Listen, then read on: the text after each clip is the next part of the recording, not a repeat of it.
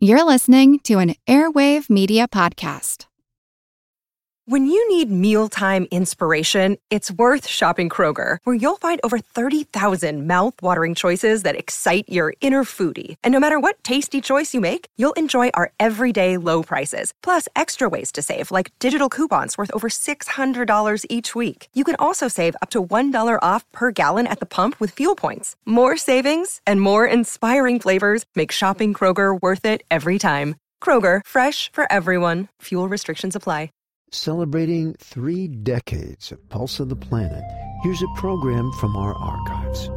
In a rainforest, you may not be able to see more than 3 feet in front of you. To live in such an environment, you need to understand its sounds. I'm Jim Metzner, and this is the Pulse of the Planet.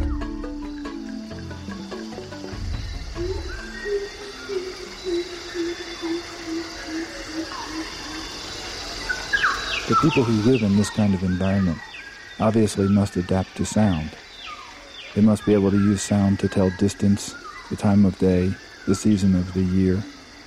They must be able to locate danger, to locate all sorts of things which are indicated by vision in other sorts of environments.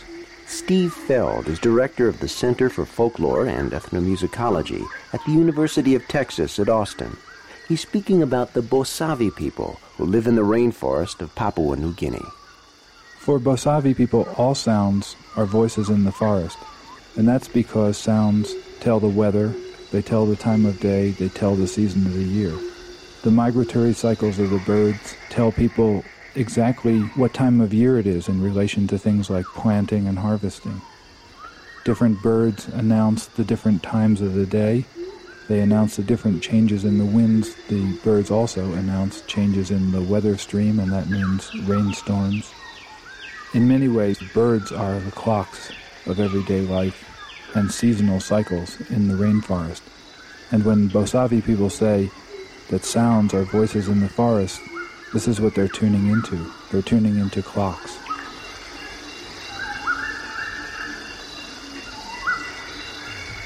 This archival program is part of our 30th anniversary celebration. I'm Jim Metzner, and this is the Pulse of the Planet.